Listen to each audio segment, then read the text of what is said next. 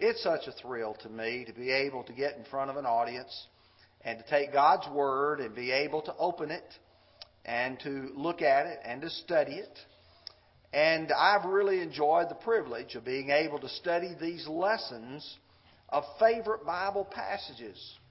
Many of you have given me those that you felt were very important to you.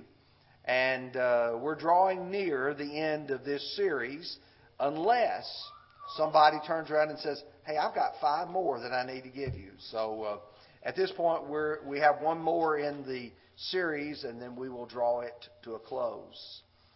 Let me begin by asking a question. Does your religion ever seem like a burden? Does it seem like being a Christian is something very difficult to do? I want to give you a comparison. I know it's a very crude one, but many years ago I tried to learn how to play golf. And when I swung the club, first time, I was about to forget what he called the club stick.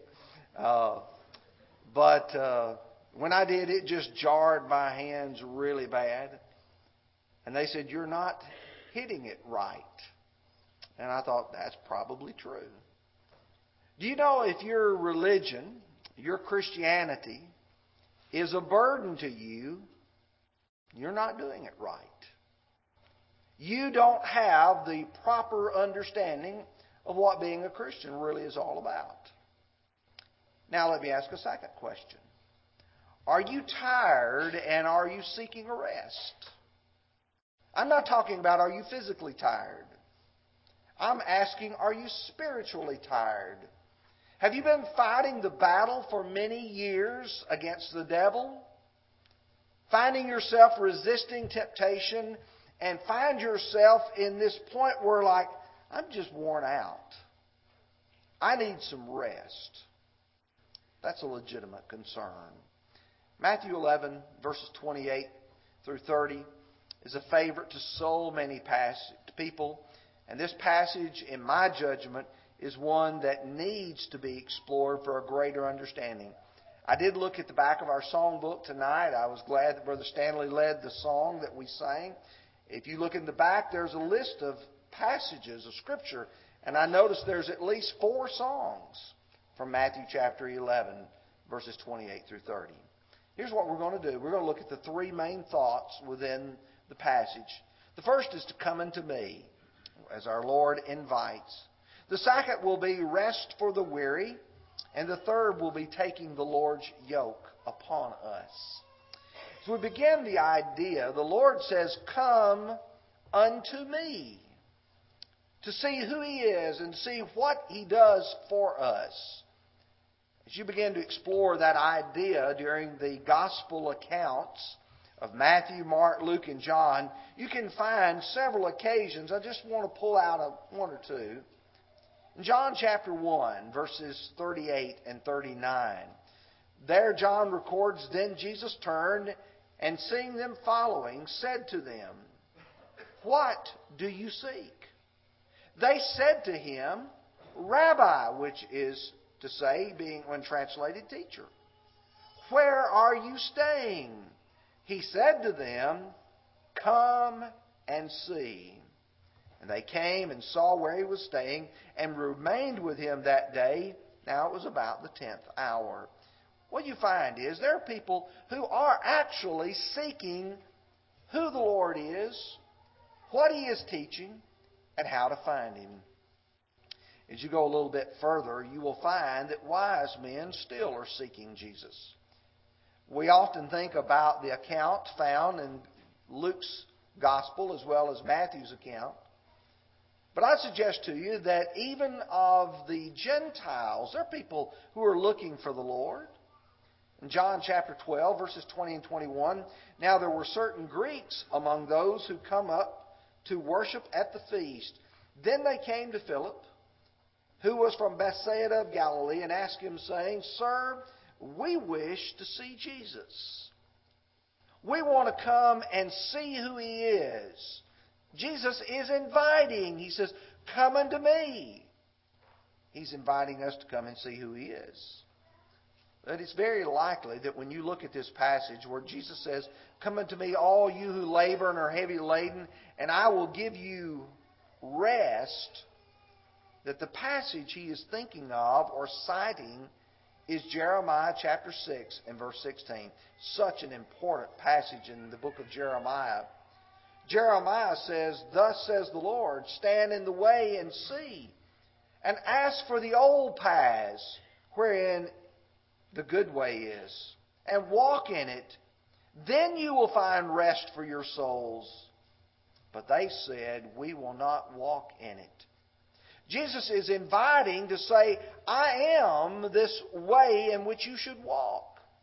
Come unto me, and I will show you this pathway."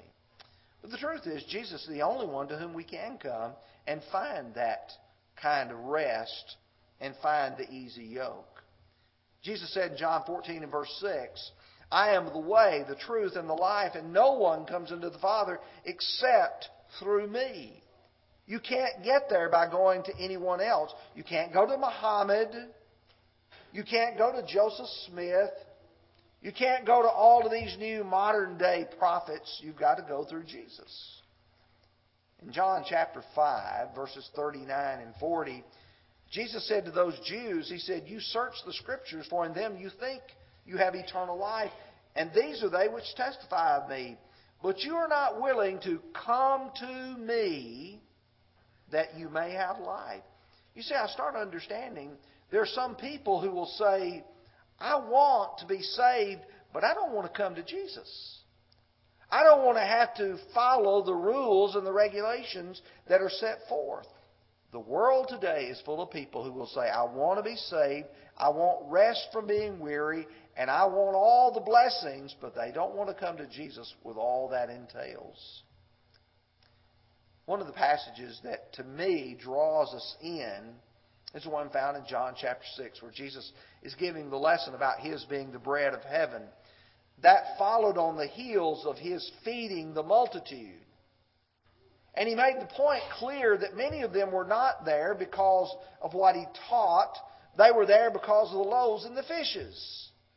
And so the Lord, we notice it says from that time, many of His disciples went back and walked with Him no more. Then Jesus said to the 12, "Do you also want to go away?" But Simon Peter answered Him, "Lord, to whom shall we go? You have the words of eternal life. Also, we have come to believe and know that you are the Christ, the Son of the living God." The Lord invites men to come to Him, but the Lord doesn't force anybody to come to Him. He invites. And when men say, "We want to walk away, we're not interested," the Lord says, "You can leave." And when He asked the disciples, they said, "No, we're not going to leave you, Lord. You are the ones that have the words of eternal life." And in John 7:37, at the Feast of Tabernacles, it says, "On the last day, the great day of the feast, Jesus stood out and cried, saying, 'If anyone thirst, let him come to me and drink.'" That follows well from John 6, bread, John 7, water, and Jesus is saying, "If you want it, come to me." But the second thing that you will notice that's in this passage, "Come unto me, all you who labor and are heavy laden, and I will give you rest." Now, you have to think, what kind of people is He talking about that are heavy laden, that are burdened down? What kind of burdens are they carrying? Well, I believe in the context, He's talking about the burdens of the old law and all of these man-made traditions that were piled on top of them. Because in the context, what precedes this is the Lord's confrontation with the Pharisees who had made all of these man-made laws and traditions. Let me give you an illustration or two of that. In Matthew chapter 23, the Lord rebukes, publicly exposes the Pharisees and their hypocrisy. "Woe unto you, scribes, Pharisees, hypocrites." And when you get down to verse 4, He says, "For they bind heavy burdens, hard to bear, and lay them on men's shoulders, but they themselves will not move them with one of their fingers." You see, what they would do is they would take you and they would say, "Okay, I know the Old Testament law says this, but you must keep that this way." And they had a number of rules and regulations that piled on top of those. You can study Matthew 15, Mark chapter 7, and you can see just with regards to the one commandment, honor your father and mother. They had made a tradition to say, you don't have to do that. What I was going to give to my parents is Corban, and then you don't allow them to do anything for their parents. And Jesus says, all these traditions are the doctrines and the commandments of men. In Acts 15, you have a situation where the New Testament church had just gotten started. In fact, at Antioch, the church was beginning to grow and flourish. But what had taken place is there were some who had come from Jerusalem and had said, unless you keep the customs of Moses, you cannot be saved. Barnabas and Paul went up to the elders and the apostles to discuss this matter in Jerusalem. And here's the response in chapter 15, verse 10. "Now therefore, why do you test God by putting a yoke on the neck of the disciples, which neither our fathers nor we were able to bear?"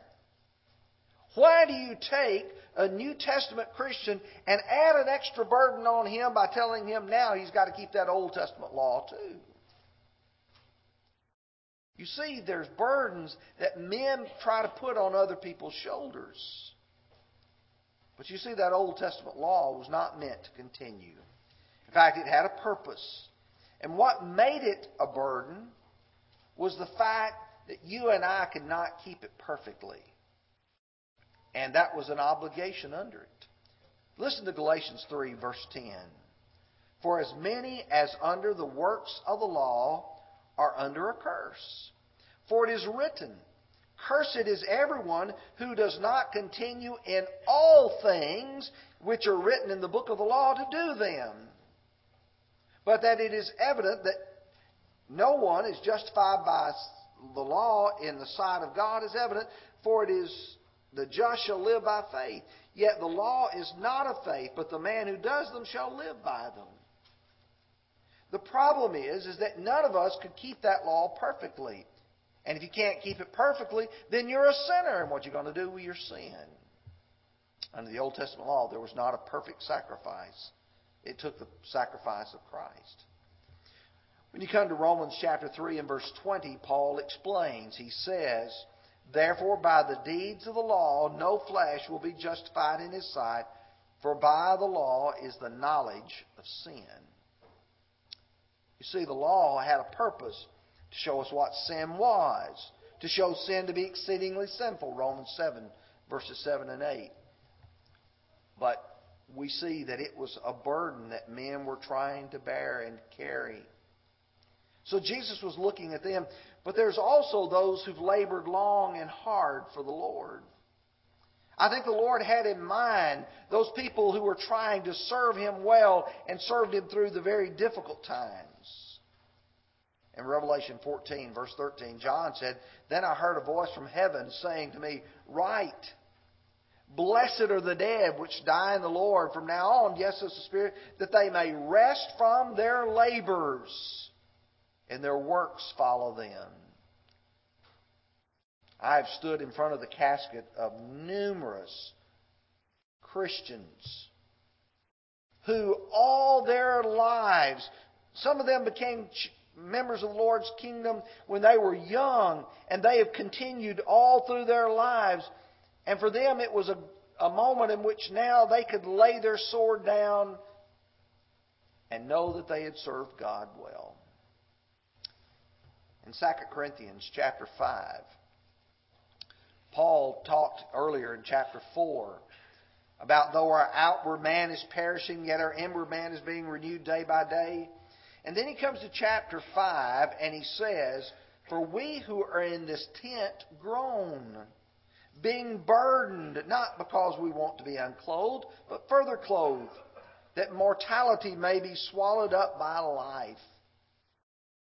Those of us who live in this body know that this body is wearing out. And there's a sense in which this physical body does grow tired. It does grow weary. Our minds grow tired. And yet Paul says what we're wanting is not to be unclothed. We're not wanting to go through the process of death. We're wanting to make it to where there is real life. But perhaps the best passage on this is found in the letter to the Hebrews, chapter 4. In fact, all of Hebrews chapter 4, beginning at verse 1, focuses upon that rest. And we're going to summarize verses 9 and 10. There remains, therefore, a rest for the people of God. For he who has entered his rest has himself also ceased from his works as God did from his. He compares it to when God created the world. In 6 days God made the heavens and the earth and all that are in them is. And on the seventh day He rested. A man has served God to the point he gets to the end of his life. And then it's just like that seventh day for God. There remains therefore a rest for the people of God. In Galatians 6 and verse 9, Paul writes, "And let us not grow weary in doing good, for in due season we will reap if we do not lose heart." Don't grow tired because the Lord has promised a rest for you. And then 2 Thessalonians 3, 10 to 12. "Now those who are such we command and exhort through our Lord Jesus Christ that they work in quietness, eat their own bread. But as for you, brethren, do not grow weary in doing good." Just keep holding on, because the Lord has a rest awaiting for you. You know, for us who are Christians, it's real easy to get discouraged, to become tired. And Hebrews 12:3 says, "For consider him who endured such hostility from sinners against himself, lest you become weary and discouraged in your souls." Look at Jesus. Look what He did. Don't let yourself get down and discouraged. Number 3, take my yoke upon you and learn of me. For I am meek and lowly in heart, and you shall find rest for your souls. This idea of a yoke implies that we're serving someone else. And everyone serves under someone else's yoke. We don't realize it, but everybody says, "Oh, I don't serve anybody." Oh, yes, you do. You're either serving the Lord or you're serving the devil. Listen to Romans 6:16.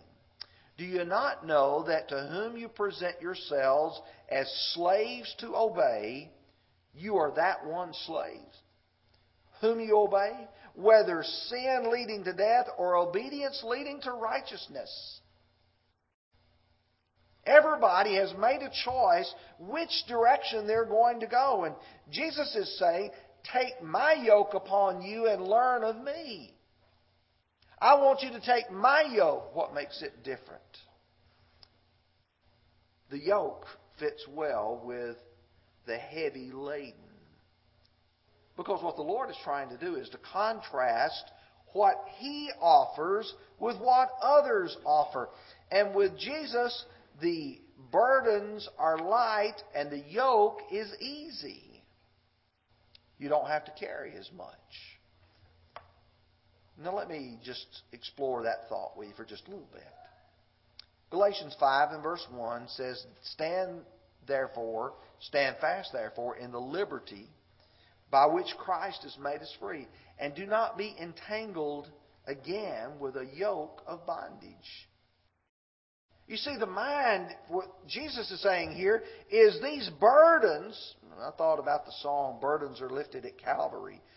It's as if Jesus took the burdens and He's taking the lion's share of the load, and He knows how much we can stand, and He's taking the majority of it for us.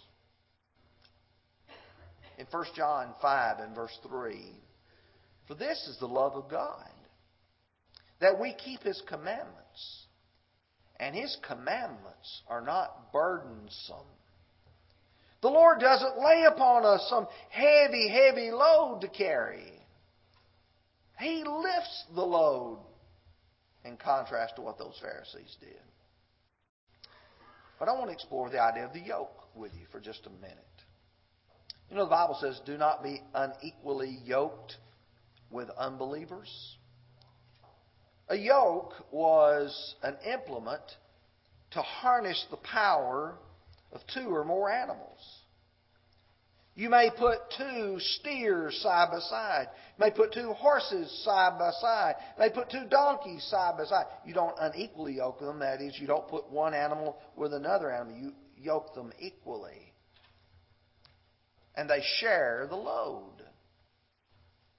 How many of you have ever tried to pick up something with someone else? I can imagine Stanley's group does that regularly. Have you ever heard somebody say, you're not carrying your load?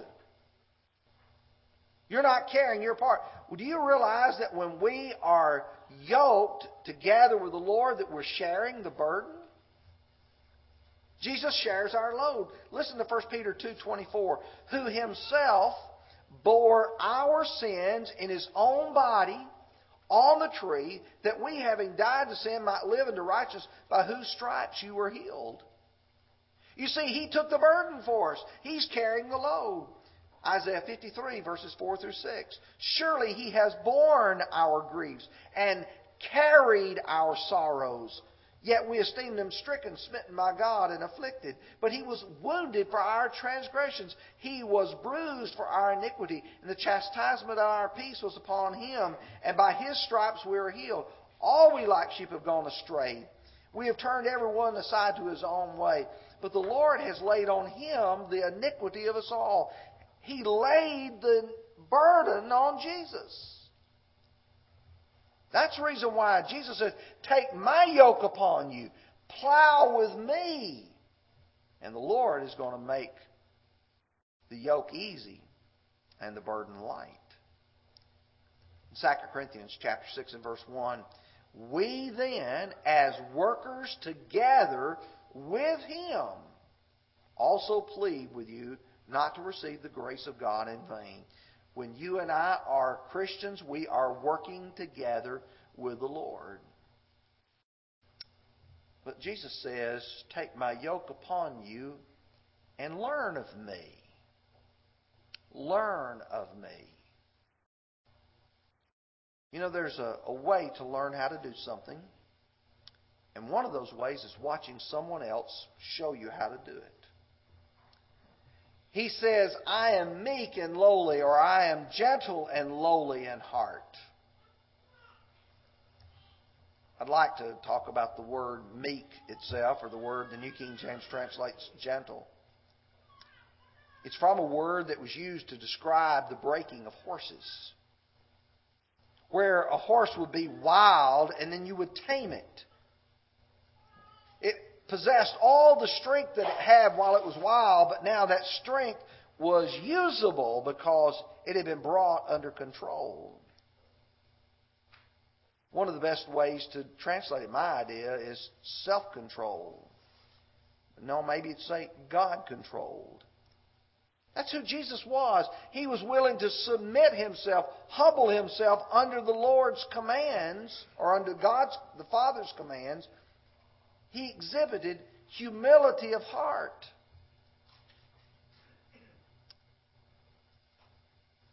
We should strive to be like Him. 1 Peter 1 or 2:21. For this you were called, because Christ also suffered for us, leaving us an example that we should follow, or you should follow in His steps. Where the Lord leads, you follow. Or Paul would say it in 1 Corinthians 11 verse 1, imitate me just as I imitate Christ. Providing for us the way to go. Jesus calls men to come to Him for a better and an easier life. You remember when I began, I asked, was your religion, is it a burden to you? If it is, you don't understand it well. because the Lord is bearing that burden with you and for you. You take His yoke upon Him, and He's the greatest master anyone could ever serve. He provides for us the right guidance. And the question is, will you answer His call home? When Jesus says, "Come unto me," will you do that? We're going to sing this invitation song. And if you want to come to the Lord to become a Christian by faith, repentance, confession, and then being baptized, come. If you are a child of God and sin's in your life, come. And would you come while we stand and sing?